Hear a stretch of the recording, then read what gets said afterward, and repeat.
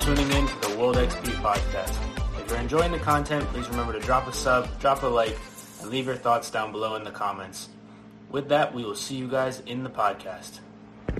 Welcome, Dr. Davidson, to the World XP podcast. It's a pleasure to have you on. I know I took one of your classes when I was a freshman at Mary Washington all the way back in the day.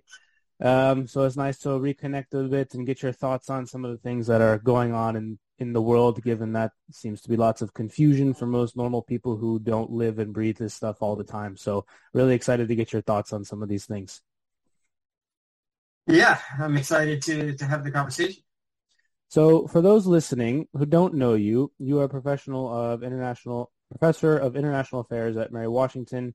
I guess if you want to go and expand on the introduction a little bit, just for those listening. Sure. So I've been at Mary Washington this will be my 21st year. So I've been doing this for a little while. I have a PhD and a master's degree from Georgetown University and an undergrad that's in government, basically political science, and an undergraduate degree in political science from UC Berkeley. In addition to being a professor at Mary Washington, recently was made a non-resident senior fellow at the Atlantic Council in their New American Engagement Initiative. It's a mouthful. It just means that I'm a little bit more engaged in kind of contemporary American foreign policy stuff and not just academic writing and teaching. Gotcha. So research, which, we'll talk about a lot of different things today, but my research broadly defined is on alliances. So I've written a couple of different books with different sort of takes on alliances and looking at different aspects of alliances, but broadly defined alliances. And I've got more of a regional specialization in Western Europe, but I dabble a little bit in stuff outside of Europe as well. Gotcha. So I think that's a great place to start. You do have, is this your most recent book, America's Entangling Alliances? Correct. So the link for that will be in the description for those listening if you guys are interested. But can you go ahead and give us sort of a rundown of the book, and then I think that will take us into a lot of the topics that we will touch on. So it seems like a good place to start. So what is sort of an overarching summary of what you've written about and how you got interested in in this area specifically? Yeah, so the idea for the book came out of sort of the rise of the Tea Party movement, and then as I actually had already started the book, really the kind of more prominent role that Donald Trump played in first becoming the Republican nominee and then winning the 2016 election, and specifically on the topic of alliances, because there was not so much Trump himself, but a lot of the background to those conversations was that the natural state for the United States was one of not being engaged in alliances, right? That the founding fathers, and there's references to George Washington's farewell address and Thomas Jefferson's first inaugural, where Jefferson argued against, quote, unquote, entangling alliances.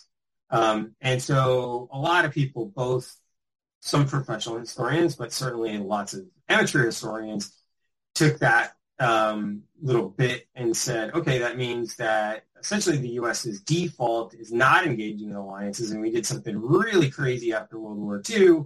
Well, boy, that was a mistake, and so we should kind of get out of it, right? And I already had a sense from my knowledge of U.S. diplomatic history, that was maybe not correct. And then there's also been the introduction. That was something that was really important in my book, is for the kind of premise or the starting point of my book, that we can think about alliances much more broadly, and should think about alliances much more broadly than just treaties, right? So yes, there are treaties like the North Atlantic Treaty that established NATO in, what was then North Atlantic Treaty in 1949. Probably the most famous alliance that's out there. Yes, there's a treaty binding the United States and Japan, for example. But there are also other alliances that we know today and we treat as alliances that are not based in treaties. So the U.S. relationship with Israel, for example, no treaty there. So that's the first part, is it's beyond treaties. And then in the book, I looked at really three different kinds of alliances, and that's really the first contribution the book made. Yes, there are these defense pacts, which are commitments by the United States to defend another state against attack, but there are also military coalitions. So again, something that's not controversial at all is that when the United States entered World War I and entered World War II, it was entering these great power military coalitions to fight wars. People recognize that. Well, why wouldn't that be considered an alliance, right? If an alliance is, the definition that I use in the book, drawing on other scholars, is that it's an agreement to further your security, right? Well, why did the U.S. enter World War I and World War II? It did so to further its own security. And then there's a third category of alliances that I look at in the book, which are security partnerships. So you want to think about those as maybe like alliances light, so sort of alliance, minus. So there are lots of coordination and cooperation, arms sales, military basing agreements, maybe joint training and exercises. And those have been another important feature. So the first contribution that the book makes, is to really just point out that there have been, and I document 34 different alliances across the history of the United States. But then the second thing, getting a little bit more sophisticated, so I'll just throw this out really briefly, is that there are alliances that serve different purposes at different phases of American power. So, for example, in the 19th century, really starting with the Monroe Doctrine in 1823, the United States had just become a regional power, so it had just become kind of, both with interests in the Americas, but also with the ability to kind of protect and defend those interests. And so it engaged in a variety of defense pacts in the 19th century, the Monroe Doctrine, the Tyler Doctrine relative to Hawaii, the Bidlack-Mallarino Treaty, that haven't gotten a lot of prominence, but were really important in terms of defending its regional interests, right? So that's going to be very different than the kind of agreements that the United States entered into in the unipolar era, for example, that we've been in since the end of the Cold War, where alliances, instead of like defending these little, like kind of not little, but the regional interests, like, maritime commerce and naval security, in the unipolar world that we've been in for the past 30 years, the United States is engaging in alliances for the reason of essentially burden sharing, helping out with a lot of its kind of global, hegemon type obligations. So very different reasoning at different phases of power. I'll leave it at that. That was kind of a Gotcha. No, it's all good. It all makes sense. So I think you touched on NATO, and that given the current situation in Eastern Europe at the moment, so I have two questions, actually. One, it seems like right when it happened, everybody was talking about it, and then all of a sudden people kind of just stopped. Like, you don't really hear much about it anymore. One of the reasons that you hear for the Russian invasion of Ukraine is that NATO is getting too close to the borders. I don't, right, having not followed this the way that you do, I have no idea if that holds any merit. But given the research what little research I did, it seems like there could be some semblance of truth there. So from the perspective of the alliances that we have, NATO and the other agreements, whether they're in treaty or not, like Alliance Light, like you mentioned, what is actually going on here from both the Russian perspective and the U.S. perspective? Because it seems like we being the U.S. are kind of half helping. We're sending money, but I don't really understand why. And so can you kind of touch on that and sort of what's going on? And if you have some knowledge of the current situation on the ground, that would be great also, but just from a broader perspective as well. Yeah, so maybe let me take your initial. So it seems like there's kind of three things there. Yeah. The way I would break it down, one is trying to get some handle on the reasons for Russia's invasion, and get why is the U.S. responding the way that it is, and a little bit about how the U.S. is responding. Yep. So let me start. So starting with Russia, certainly you are right that one of the things, of course, Vladimir Putin and the Russian government has said a variety of different things about why they're involved in this, denazification, right? They and on the one hand, certainly there have been right-wing extremist elements in particular divisions in Ukraine, but overwhelmingly, I think, and objectively, there's really no validity to the idea that there are Nazi elements, and certainly Zelensky himself being Jewish, kind of suggests that that's incorrect. Now, this argument about NATO, on the one hand, I think certainly there are some more credible arguments that can be made there in terms of the fact that Putin and Russia are really just reacting to NATO encroachment, NATO, expansion. The academic John Mearsheimer has essentially kind of made a more sophisticated version of that argument. I tend to think that argument doesn't hold a lot of water, and here's why. Going back to 2008, when NATO and the United States basically forced the NATO members to say that someday Ukraine would join NATO. From that date, before that date, and all the way up to today, major NATO members, so Germany and France are the two most famous of them, have said they do not support Ukraine joining NATO, right? That was the same in 2008. That was the same in 2014 when Russia invaded Ukraine. And that was the same on February 24th of this year when Russia invaded Ukraine. There was nothing looking like it was going to change there. No prospect that Ukraine would possibly join NATO because, the way NATO works is everybody basically has to sign off on it. And it would be one thing, I think, if it was like, imagine that like Albania said, right, okay, maybe everybody else gangs up on Albania, but these are too big, and they're just the most, maybe not maybe the loudest, but they've been very public in the lead up to this process. So there was nothing about to change, or nothing even like you can't even look 5 to 10 years in the future and say, well, if Ukraine does X, Y, and Z, that they could eventually join NATO. It just wasn't going to happen. So it does not explain why Putin would do this at this particular point in time.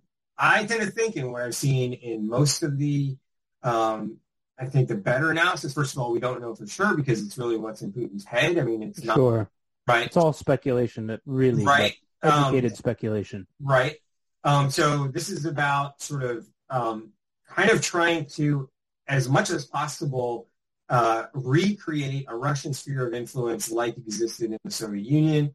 So pushing back on the idea that any of the countries essentially around Russia should be independent and or even like leaning toward the West, right?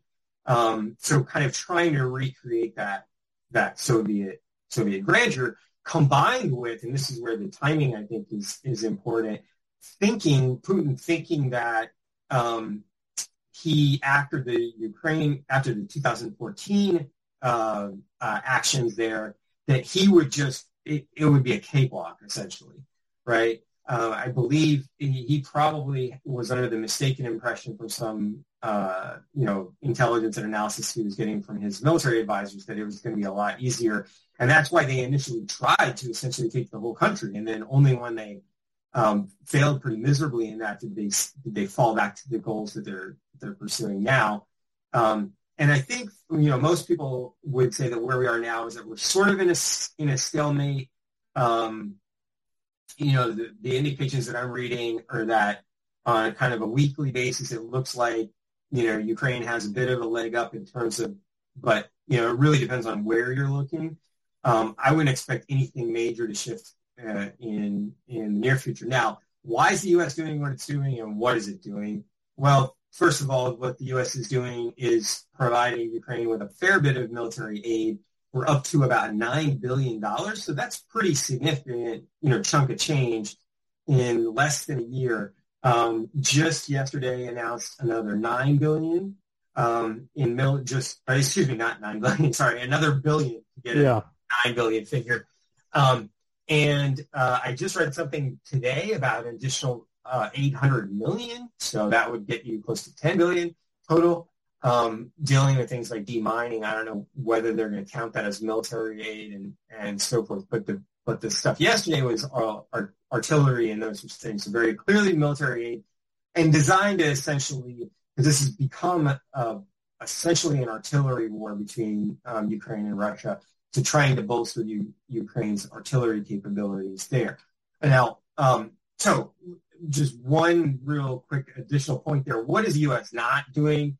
I mean, I think the Biden administration has tried really hard, and I think they've been pretty successful so far at not going so far that they provoke some sort of Russian retaliation on the United States or Russian retaliation on NATO members. In a way, it's fascinating that what you've had happen is the U.S. and all these NATO countries are pouring aid, military aid, and sophisticated firepower into Ukraine through NATO member countries, and Russia hasn't reached out against them yet. So, they've tried to kind of find a line in terms of both the volume, but I think more importantly, the kind of aid that they're providing. So they haven't given Ukraine lots of things that would allow it to go on the offensive. I suspect there's lots of backroom deals where they're telling the Ukrainians, look, do not use, we know this from some of the reporting, do not use these artillery systems to actually hit Russian territory in any kind of consistent, sophisticated way. So they're trying really hard to limit that and avoid. So this is, for example, there was this discussion about having a no-fly zone early on. Mm-hmm. I think it was really smart for the Biden administration to say, no, we're not going to do that because that risks the United States getting into an air war with Russia. So why is it doing what it's doing? Well, I think there's really two factors here to be thinking about. They're both, well, maybe three. The first one, and I think I'm just going to put them in the order that I think is their order of importance based on what we know, and that is weakening Russia, right? The U.S. didn't cause this war. The U.S., I'm quite sure the Biden administration didn't want this war, but given that it's happened, and particularly given that Russia has struggled as much as it has, I think the Biden administration, and they've said this both publicly and then there's been kind of repeated background reporting on this as well, that they're really looking at this as an occasion to essentially cut Russia off at the knees and thus reduce the likelihood that they try to do anything like this in the foreseeable future. And parenthetically, I think that's exactly the right thing to be doing, right? As long as you can do that without getting into, some sort of nuclear conflagration, we can talk about that in a bit, I think it's the smart move because they've repeatedly shown that they're willing to do this. Now, in addition, you've got a pretty serious, this is, one of, maybe not the most, but one of the most flagrant violations of rules, norms of international sovereignty since World War II. So that's kind of important. And then you've got the humanitarian crisis as well. So, there's kind of this moral outrage and kind of a sense that we need to reset the international or defend international norms as well. But I tend to think that first factor is probably the single most, important factor in terms of why the United States is doing what it's doing. Yeah, that makes total sense. And one of the follow-on questions to that would be, how do they know where the line is between, it's not exactly a secret that we're giving them, loads of money. And at the same token, to maybe, like you said, less important, but we've kind of shown, I think, maybe to a lesser extent with the withdrawal in Afghanistan and some of our other actions, regardless of administration, that we're kind of, I guess, we're not enforcing the international norms as much as we used to. And so how much is there this balancing act between showing we're still here and we're still going to stand up for people and at the same time not provoking into a more hot war with Russia? Because I think a lot of people here are the people that I have spoken to that are in my age group are kind of tired of us being in like random places all over the place and like, oh, I had such and such friend that was a Marine and he was sent to insert random country here, and it's like, why are they like? So there's that sentiment as well. I get there's a lot in that, but kind of I guess to boil it down to one, how are they deciding what, or you might not, I mean, to speculate, how are they kind of towing the line of being, yes, we're still here, well, with public sentiment being as it is without provoking at the same time? How is that balancing act kind of playing out? And how do you foresee it playing out as we continue? Because this doesn't look like it's going anywhere anytime soon. Right, good. Well, so I think I would separate what you just asked into two parts. So there's part about how do you keep it from escalating, and where do you draw that line? And all we can really say is that, again, what they've done so far has seemed to have done a pretty good job of that. I mean, I don't think, from everything that I gather, we've gotten close to the point where there's a real risk that the U.S. or NATO are going to get into direct conflict with Russia. If there was I think one of the things that's been important is, one that I said before, right, which is a limitation on not just a limitation on the kinds of weapon systems, so not giving Ukraine lots of things that they could use easily to go and attack Russia. So a lot of discussion, for example, earlier on about fighter jets. Well, that would allow you, right, that would be one thing. You can use them defensively, but you can also use them pretty easily offensively, right? So that's one possibility there in terms of the kinds of weapon systems that we're giving Ukraine, but also I think a lot of guidance to them saying, look, guys, behind closed doors, if you end up doing X, Y, and Z and you start blowing up targets in Russia, then we might have to reconsider it a little bit. I suspect there's a lot of those conversations happening. Is this acceptable for Russia, this level of aid at the moment? Like, I mean, we can't really tell, really. Exactly. That's a really good point. But it does seem like, in a way, so I guess let's imagine a couple of different scenarios. Let's imagine a scenario where, Ukraine suddenly starts to really, essentially kick them out of all the parts of Ukraine that they currently control. Because currently Putin has sort of a face-saving, right? He's gained some territory relative to the start of the war. I think that might shift a little bit if things were going the other way in terms of his need to do something. I suspect this is because of the nuclear element to all of this, the fact that both Russia has nuclear weapons, but also the United States has nuclear weapons, that I think Russia's going to be real cautious in terms of what it does if it wants to signal that NATO or the West has gone too far. So if they get to that point, I think they're going to be pretty cautious in terms of how they do it. So one of the things that I've been expecting all along, for example, that hasn't really happened yet is, a stray missile or a stray plane ends up shooting down, some either, U.S. aircraft or, right, they've been pretty good at avoiding that sort of stuff. But if Russians wanted to send a signal, they could do something kind of small like that to say, like, look, guys, you're hitting the limit here. There's probably some diplomatic exchanges along those lines as well. That's I would imagine and expect that that's the case.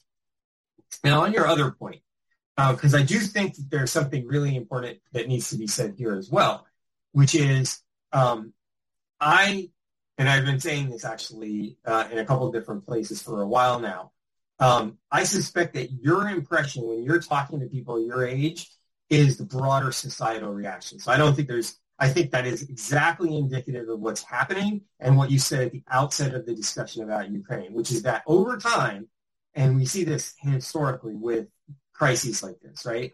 No matter how big something is at a particular moment, a foreign crisis, over time people get sick of it, right? Unless it's affecting them directly. And in this case, the only way it's affecting Americans directly is with higher gas prices, which they don't like, right? But it doesn't tell, in other words, that doesn't tell them to help Ukraine. That just tells them, like, why the heck is it bothering me? Like, why do I keep having to pay more for gas, right? So, and I do think that moral outrage is going to continue to decline, right? We could expect it to continue to decline. And so over time, that's going to continue to erode the political support for U.S. aid to Ukraine, right? You can get away with, and that's, as I said, yesterday, announcing another $1 billion. There's a day is going to come in the not too distant future where the Congress is going to say, right? And it might be, this is another important part of our landscape. So you've got the general public sentiment, right? Mm-hmm. The other thing that's really important, I alluded to it before, is the Trump wing of the Republican Party now. And the way that they interpret or see the world, right, is through this quotes here, but America First lens, which from their perspective essentially says, if it's not directly serving our interests, then why are we doing it? Okay. Some of those people also tend to not see Russia as a threat so much. So I know there has been a bit of a split on the Ukraine question in the Republican Party, with some people taking a more, and particularly members of Congress, the House of Representatives, some people in the House taking more, some Republicans in the House taking a more kind of like, not my problem take on it, right? Well, let's imagine that Republicans win the midterm elections in November, and then they control a majority of the House. All this funding has to go through the House, so we could then expect there to be maybe less funding, because even if, let's say, half or two-thirds of the Republicans still are in favor of funding and they can get some Democrats behind them, right, they still probably are going to have to cut deals relative to other issues and those sorts of things. So I would expect over time, I think, first of all, the sentiment that you are, hearing among your friends is, and it's sort of general kind of decline in terms of how much attention people are paying to this is going to continue, and that's going to over time erode the U.S. support for Ukraine. So at that point, I don't know the split between U.S. funding versus NATO funding or how that would all work, but I would imagine that if we stopped funding or providing aid, I guess it depends on how much Russia has been weakened. Because that was the other thing that when this whole thing first started, I was like, well, they're going to get steamrolled just because of what you tend to think of the Russian military, like, without doing any research. But it seemed much like Putin there's been some miscalculations on that. It would be a cakewalk for them just from that side, because a certain amount of percentage of Ukrainians identify as Russian and like all these other things. I think there was that sentiment from the U.S. side that like it wasn't going to be any sort of competition. And so given the fact that that's happened, is this a miscalculation on the Ukrainian strength or a overestimation of the Russian strength, or both? And I guess to follow on with that, is there sort of a line where the Biden administration or whoever is controlling the funding has decided, like, we've weakened them enough, public sentiment has waned, now it's fine to like back off? Are all those things sorts of in play as well? And I guess the overarching question I'm really curious about is, like, is the Russian military just not as strong as we thought it was? And if that's the case, then it seems the overall, right, the unipolar aspect, like looking like it was going to change again, seems to kind of be, maybe it's just like with China and the US and Russia's kind of lower than we thought. Is that kind of accurate, or what are your thoughts on those things? Yeah, no, I think first of all, I mean, to go to where you said at the end there, when I look at the world today and I look at hard indicators of power like GDP, defense spending, the U.S. is still by far in the lead on both of those. China's defense spending is about a third of the United States', right? Their GDP is growing and projected to reach U.S. levels in nominal GDP terms by 2030, right? So China's in the game. Mm-hmm. I don't think there's any doubt about that. I would characterize the world we're in as somewhat bipolar, and the reason is that China doesn't really have the military capability to project outside of Asia in any sophisticated way, right? So they can definitely cause a lot of trouble in Asia. They're doing it right now in Taiwan, but they don't have the ability to project globally at this point. Okay, Russia is, and I think, and then I'll come to the Ukraine war, but just in terms of the indicators, Russia's defense spending, on the one hand, stands out relative to lots of other countries and countries in Europe in particular, but Russia's defense spending is a tenth of what the United States is. Mm. Russia's economy, Russia's GDP is the size of Italy's.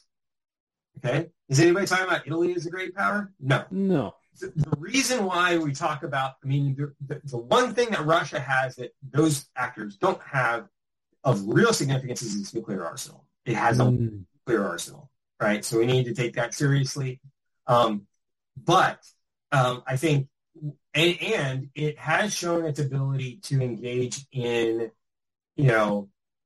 short, no holds barred military action, like it did in Syria, right? It did engage in pretty successful operations in Syria. It's got this Wagner group that it can use to engage in kind of mercenary, small-scale, mercenary activities to overthrow governments and things like that. But it doesn't have anything like great power military power projection capabilities. And there's lots of reasons for that. So, I think that some of the best analysts of the Ukraine war, would give you probably a 10-point list of all the things that the Ukraine war has shown that they've done wrong. And certainly some of those things are mistakes that you could correct, right? So in that initial phase, it was like everything was wrong. Yeah. They had 8 different lines of attack, which is the dumbest thing you could ever do in a situation like that. But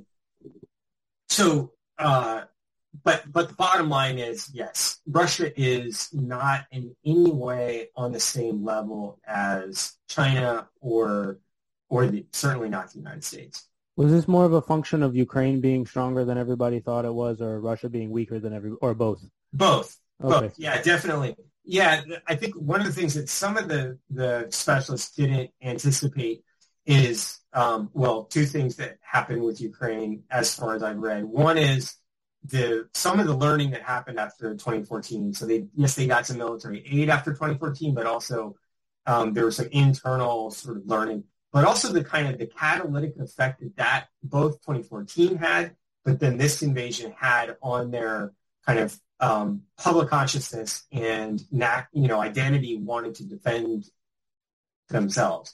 And so that's something that in some ways is kind of hard to anticipate before it happens, right? Are people going to come together, or are they going to fold in a situation like that? There's a lot of speculation now about Taiwan as to whether or not, if Taiwan was attacked directly tomorrow, like would they have that kind of catalytic reaction, or would they have more of a not my problem? They kind of like, okay, we surrender, take us over.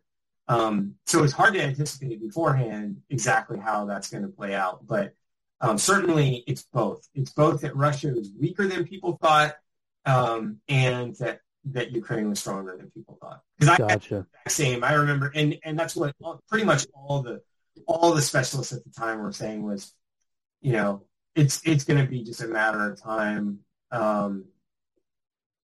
before Russia just wipes the floor with Ukraine and expand it, and absolutely the opposite. Yeah, I think the thing that you mentioned about small scale stuff is, I think the thing that people who don't, like myself or others who maybe aren't paying in the weeds as much, as we conflate the two of, they have great effectiveness in the small scale, intelligence, small scale operations, and versus a large scale actual invasion of a country, and those are actually not the same. But we are moving a bit, so I want to move on to the China-Taiwan thing, because one of the things that people, let me pull up the list again real quick, but one of the things that people had mentioned when Russia invaded was that China is watching our response in, I wouldn't necessarily say preparation, but if they so chose to take an action against Taiwan, to see kind of how we would handle. And one of the things that I saw was they're watching the economic sanctions, and then somebody, I forgot who it was, somebody's like, well, if the U.S. is playing 4D chess, maybe we're holding some in the back pocket for later. Is this sort of a testing ground for China? Is like, are they watching this in that sort of way? Are we at a risk for that? Or would you say maybe not as much as people seem to think? Well, I think they're watching this scenario in lots of different ways, but yeah, I mean, I've just been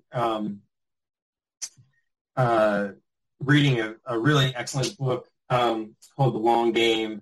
Dashi is the author, and one of the things he talks about, which I'd read in other places, but how much the Chinese looked at the Persian Gulf War, the first Gulf War, the 1999 Kosovo War. Like, they've studied, and then the 2003 Iraq War. They study all these wars that the United States engages in for lessons, right? So they're constantly, in some ways it would be crazy for a country their size to not be learning lessons. So it's really just a question of what what lessons they learn, right? Mm-hmm. And certainly there are some things that are that might give them pause, and there are things that might, not give them pause. So on the caution side, things that might lead them to be more cautious, I think it's been pretty darn surprising, and again, I think most specialists would agree with this. It's been pretty darn surprising how united the West has been in sanctioning Russia, and particularly the Europeans willing to really put themselves in a difficult place from an energy perspective for something that have a direct impact on them, right? So yeah, this is something that is concerning, and like I said, there's the moral outrage part. It's definitely a lot more concerning from kind of a security perspective for the Europeans than it is for us. But if you're Spain or Italy, right, you're kind of living your life, and suddenly, your gas prices, natural gas is through the roof, and, you might not even be able to get some this coming winter. So those governments are willing to do some pretty courageous, if you think about it, politically courageous things relative to Russia. And so I think if you're China, one of the things you look at is you're like, okay, it may be, because I think this is probably the way that Xi Jinping sees the world, is like, maybe that we're going to have to do something militarily against Taiwan, but if we do, we're going to have to build in the cost of some pretty serious sanctions. That's going to happen. It's going to, and so they're probably thinking about that and looking at ways. It's not necessarily, I think this would be a mistake. They're not going to look at anything like this and say, oh yeah, I guess we're just not going to retake Taiwan, right? Yeah. All indicators are that is going to happen. It's just a question of time. The only thing that would lead it to not happen militarily is if Taiwan's, political system fundamentally changed and they said, oh, please, occupy us. So it's going to happen at some point in time. And I think the predictions are between now and 2049, which is the 100-year anniversary of the Chinese Communist Party takeover. Right. Talked about that repeatedly. So that's on the economic sanction side. On the military side, I don't know how much learning, because it's a pretty different ballgame with Taiwan, where it's going to entail, amphibious assault and or blockade. It's way more important what they're doing right now, actually, from a learning perspective. They're learning these military exercises that they've been engaged in since the Pelosi visit. They're learning a ton from that, because they're normally their naval exercises are pretty tame and they're pretty limited, and they're engaging in live fire, very complex air and sea operations in the environment that they might have to stage in. So that's going to probably be as important, if not more important. Yeah. Gotcha. So I saw the news that Nancy Pelosi went there. Why did she, what was did they I didn't read much on it. So did the U.S. government give a purpose for that? So, and this is a little fun feature of our political system, right? The president of the United States can't really officially, legally tell the Speaker of the House, like, do not go to Taiwan, right? Right. Now, based on the reporting, what Biden apparently did was said, please don't do this, Nancy. And she essentially said, F you. Now, in terms of why she did what she did, because from the Biden administration's perspective, this was potentially, complicating things, potentially leading to a crisis, and they really didn't feel like it had any value add or benefit. Well, that was the next question. So, yeah. Now, why did she do it? She has a long history personally of supporting Taiwan. She has a long history of criticizing China. And she's got a heavily, it's both Taiwanese American, but also Chinese American, but critical of Beijing constituency in her district. So, some combination thereof. I also suspect very strongly from a timing perspective that she is seeing the writing on the wall, and she is expecting that she will not be Speaker of the House after November. So this is probably her last chance to do that. We'll see whether it made me nervous because I was worried more than anything that they were talking about the possibility that China was going to, try to escort her plane. And can you imagine if they accidentally, Oh, yeah. That would have been. Yeah. But once she got in and out of there, so far I think it's been relatively tame, and probably more than anything that they're using this as a learning exercise. Now, just today, what I read is concern that they're essentially going to keep doing this indefinitely, like starting and finishing, and so using it as a way to limit Taiwan's ability to engage in normal air, travel, naval, it's almost like a pseudo blockade without actually calling it that. Exactly. Yeah. So I read the other day that there was some post on one of the China's like social media sites that said like prepare for war or something like that. And let's hypothetically move fast forward to like they're going to do it like tomorrow. What is the U.S. because China's a different animal from Russia from the standpoint of like, and also Taiwan is not as strong as Ukraine. So like what is the situation there? Are we in a position where public sentiment is like, we really don't want to do this? Like, yeah, it sucks, but like, sorry. Or is there other stuff that is potentially on the table that we could leverage? Yeah, so fascinating question. I mean, first of all, I guess we could talk about, okay, so one thing I think that is important maybe to set the ground with initially is, and I'm trying to think at the moment, I apologize because I don't believe I have on the tip of my, at the tip of my tongue, the polling data on Taiwan questions specifically. But what you do have, and this is bipartisan in terms of elite sentiment in the United States, is a real consensus that China is a threat to the United States. Yeah. Republicans, Democrats, it's one of the rare things that they can agree on, and you can get legislation through that says, right, we're concerned with China, we're doing X, Y, and Z in order to address the threat from China. So that's potentially in favor of more of a robust response. Biden has said numerous times, now this is a little tricky, but what he has said numerous times is that the U.S. would defend Taiwan if it were attacked in an unprovoked way. So, The U.S. is always very careful not to encourage Taiwan to declare independence, but if we're in this kind of gray zone status quo that we're in now, and China were to decide on its own to attack Taiwan, that the United States would come to its defense. Who knows what a future president, if the future president would have the same perspective.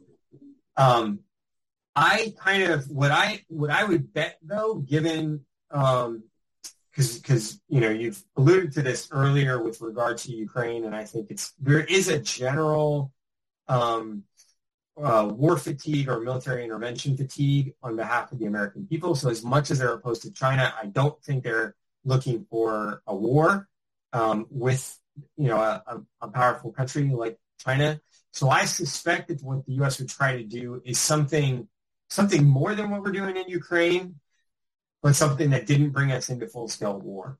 And that would be really tricky to pull off in practice.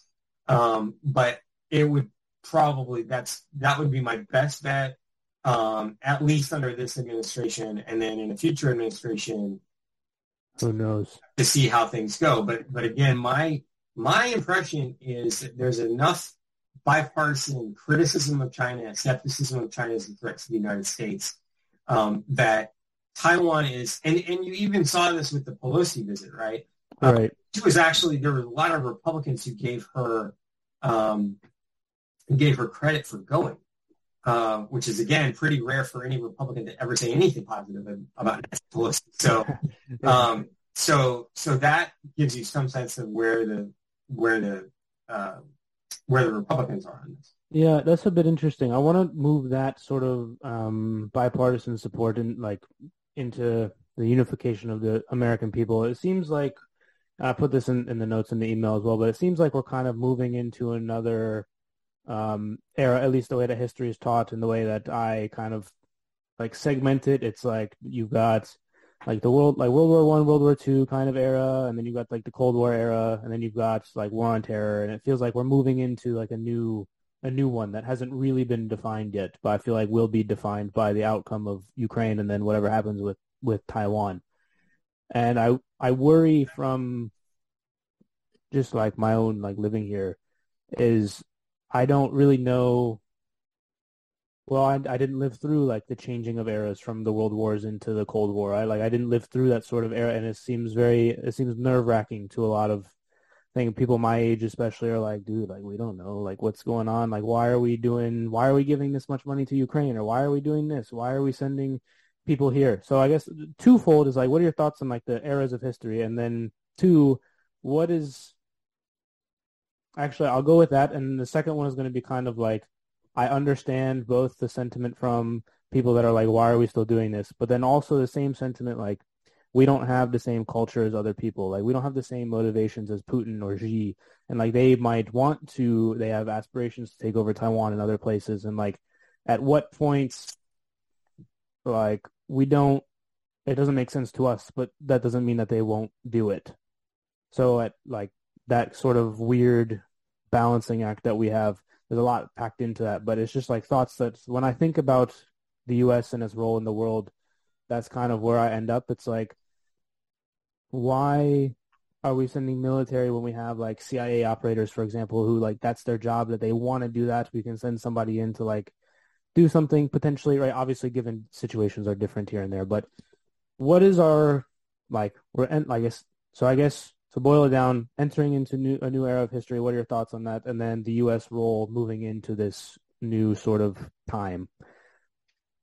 Yeah. So first of all, in terms of the new era, I think that's definitely, well, one thing to say is a little bit of an admission that it's often the case that when you're entering into a new era, you don't really know until you're 5 to 10 years into it. But I do suspect, as I've said a couple times already, that we are really just looking at the numbers. We are in an era of emergent bipolarity. So it's really going to be about the U.S. and China. And by the way, the one way that Russia still matters in that equation is the extent to which Russia is aligned with China, right? So U.S. versus China, where Russia's a junior player in the Chinese camp, like China, at least for part of the Cold War. before they became more adversarial. So then, the current conflict also makes sense as, from that perspective. Now, there is certainly a massive debate in the United States, and I think will continue to be a massive debate in the United States about what we do in this bipolar world, right? So the kind of two polar opposites, and then maybe there are some variations. Yeah, I'll give you some variations, but might help kind of structure thinking a little bit to think about what some of the alternatives are. So there is a school that is kind of defending what we've always done, which is we have this system of alliances. We have it sometimes referred to as grand strategy of deep engagement, where we have these alliances. We support our allies. We maintain those alliances, maybe even grow those a little bit in this new bipolar era. So, for example, there's this thing called the Quad, where the U.S. is trying to move toward an alliance with India. Would be an example of that option, right? It doesn't necessarily tell you where you are willing to fight, but it does tell you that you're going to stay engaged, right? There's an alternative grand strategy, which goes by some different names, but I'll use restraint because I think it's Barry Posen at MIT uses that term, and I think it's a really straightforward term to understand, which is that the U.S. pulls back from a number of its alliance obligations, right? Particularly in places like Europe, where, now the Europeans are all fired up about responding to Russia. Fine, let them deal with that. We don't need to be in the Middle East anymore because we got plenty of oil. Let the Middle East go. Don't need to be in Africa. Don't have any real problems in Latin America. Really only need to focus on China, right? And even then, the restraint people would say, we can do as little as we need to do to be able to defend ourselves, and maybe things like, the global commons, so, to be able to engage in naval commerce and those sorts of things. But, if China takes Taiwan, not my problem, right? Taiwan wants to defend itself, good for them. So, and of course there's lots of possibilities between those two, but that gives you some sense of where the debate is on kind of the big picture of where the United States is. Now, the second of those, the restraint, sounds in a way more like the Trump school, but what we saw when Trump was president was, because generally that restraint school goes with lower defense spending, but when in the Trump era, we had increased defense spending. So that's why I say that there's some variations and some different kind of possibilities within that. Yeah. But that gives you maybe in your listeners a little sense of kind of some of the big picture possibilities there. And I suspect we're going to continue to debate this as a society. The bringing in this, again, America First take on things, I think is going to make that an increasing part of our discussion, as well as the fact that China is going to probably going to continue to grow in power, and it's going to continue to get people's attention. So it's going to be the tension between those two, that on the one hand, people are like, hey, we kind of have done enough. We want to spend more on domestic things. We want to do less abroad. We don't want to be involved in foreign wars. But on the other hand, the more China grows and the scarier it gets, that tends to focus people on that problem. Yeah, 100%. I think I see the merits to both of them. Like, we got problems here, but also there's problems abroad that we should probably deal with. I think, I don't know if we don't have to get into a long discussion on this because I know we got to wrap up in a minute, but I feel like we're going to end up with a lot of kind of similar proxy type wars. I'm not sure how, I don't know. We'll see how that goes. I don't really know how we'll go about doing that, because it seems to be towing the line a little bit between like provoking and not provoking. And I think we're going to be in one of those places where I hope it's not another Cold War type deal, but I don't know. Who knows? Do you have any quick thoughts on that before we wrap up? Yeah, I mean, so if I had to bet at this point, I would I don't think there's anything that's inevitable here, but I do tend to think that we are headed toward a Cold War-like scenario. Why? So it really takes 2 to 3 things, depending on what you want to emphasize. One is the power situation, right? And we've already established that. So we are essentially verging on a bipolar structure in terms of power. So that's a critical initial ingredient.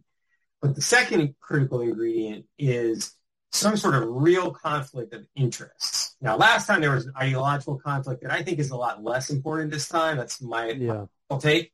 I don't think ideology matters as much this time. But last time there was a conflict of interest, which is, the Soviet Union wanted to, expand, control a good chunk of the territory, expand in other places, was constantly looking for places to do that, and the U.S. didn't want that.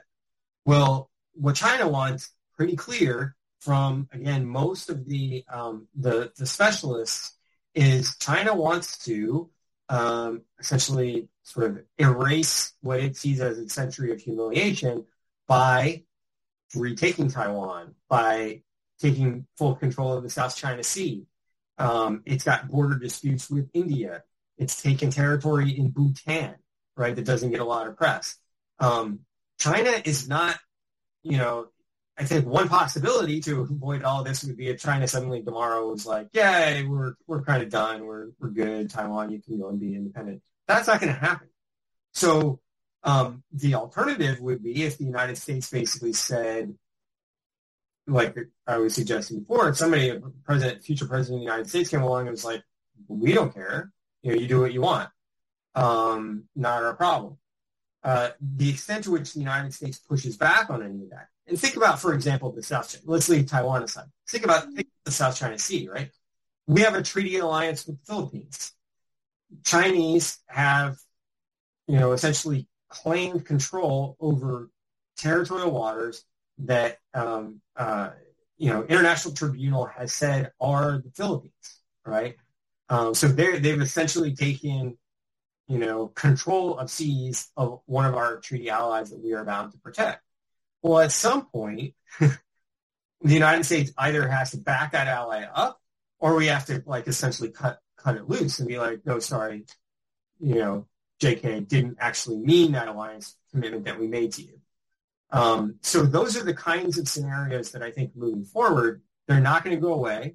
As China grows, those things are probably going to multiply, those sort of interests. They're going to increasingly be looking for control of resources and basing points around the world, and that's going to bring them into more contact and more conflict with the United States.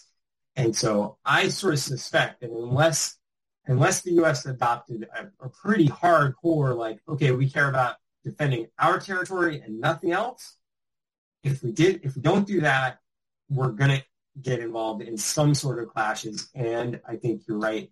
They're likely to be these kind of proxy wars because, like in the Cold War, both sides have nuclear weapons. So unlikely that we're going to get into lots of direct conflict. It's going to be more low-scale, indirect type of conflict. Well, hopefully it stays low-scale, indirect, and hopefully none at all, but we'll see. Your book, America's Entangling Alliances, in the description below, guys, for those listening. I really appreciate your time. Really enjoyed the conversation. Could talk forever about a lot of this stuff, but we're both busy people with things to do. So thanks so much. I appreciate it. You bet, Eric. Take care.